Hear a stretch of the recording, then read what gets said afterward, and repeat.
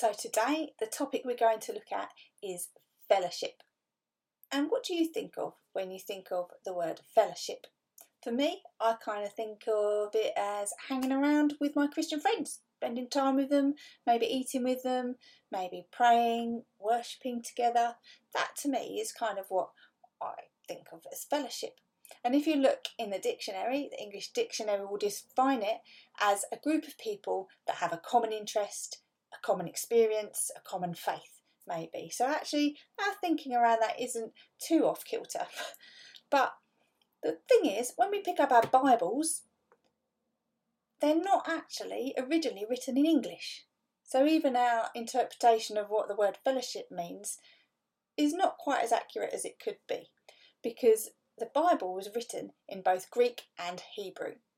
And where we see this word fellowship, it is from the Greek word koinonia.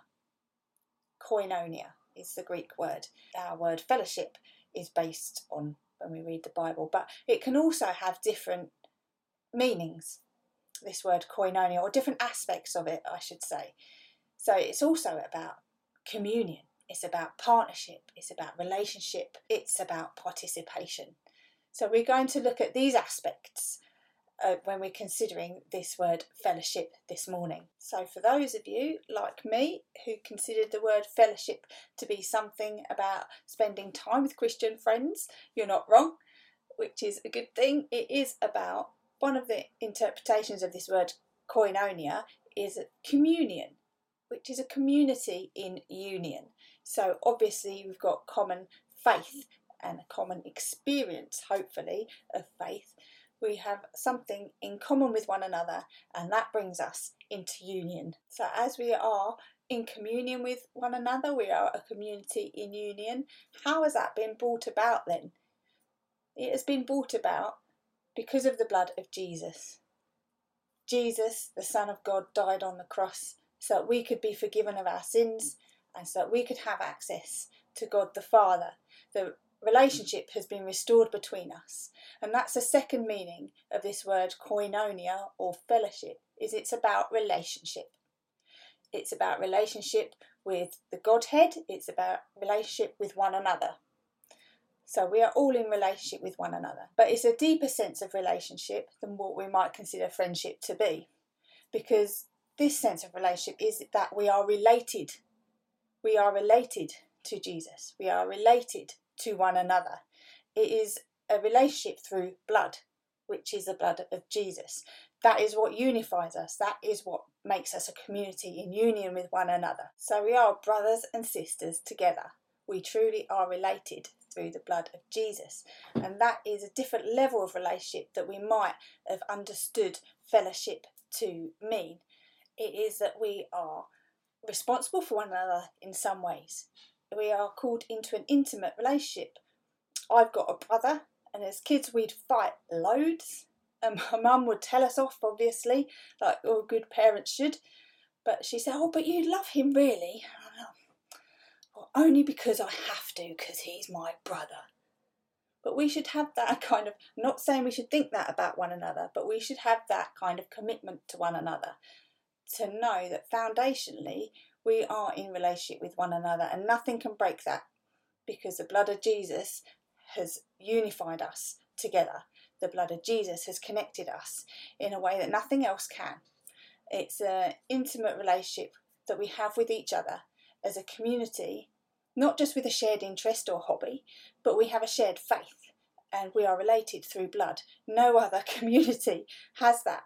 That's what's so important about fellowship, is that we are related to one another, and therefore we have responsibility for other people as well as ourselves. So far we've covered two aspects of this word fellowship, or koinonia as it is in Greek. So we have covered that we're a community in communion. We have covered that we are in relationship with God and with other people. And as a part of that, we are called to participate. That's one of the other interpretations of koinonia, is it's about participation. So we need to share ourselves with one another. And that does mean sharing our stuff and ourselves, is how I've termed it. So we are to share our resources, to share our time, our gifts with each other, and we are to share ourselves with each other. We are to tell people who we really are, how we are really feeling. British people aren't very good at that. I'm not very good at that, to be honest. If you ring me up and ask me how I'm doing, I'll say, yeah, I'm fine, which is a pretty standard answer. But actually, we need to be prepared to ask each other, how are you really doing? And we need to be prepared to answer that question, because if we are related to one another, if we're in this community and union with one another, we want to know how you're really doing. We don't just need to hear or want to hear the standard British response of I'm okay, I'm doing fine. It's part of this participation. We are called to share ourselves, who we really are, how we're really doing. We're to share our worries, our dreams, our aspirations. What's God said to you this week? What are you concerned about? What is on your heart to pray for? These things are what we should be sharing with one another. Are you doing that? Are you doing that with other believers? Are you sharing the things you've achieved, how you've overcome something with Christ? One way you can do that is very simply just share in the comments. School and I every week ask people to share stuff in the comments, and it's great to encourage one another. Share what you've been praying for, share what you've seen happen, share something just lovely that God's done for you this week. We love to hear it, and it really encourages us as a body. So please participate with one another. When was the last time you spoke to someone in the community of believers? When was the last time you text someone, perhaps? Are you doing your part to participate and share who you are with other people? Have you shared your testimony with other Christians? Because that's a really powerful way of showing how God's been moving in your life. Are you participating as part of this fellowship with other people? And the final aspect of fellowship that we're going to look at this morning, or this word koinonia, is about partnership. So Paul, he tells the Philippians something like, I thank God for the partnership you have with us in the gospel. And that is another interpretation of this word koinonia, or fellowship.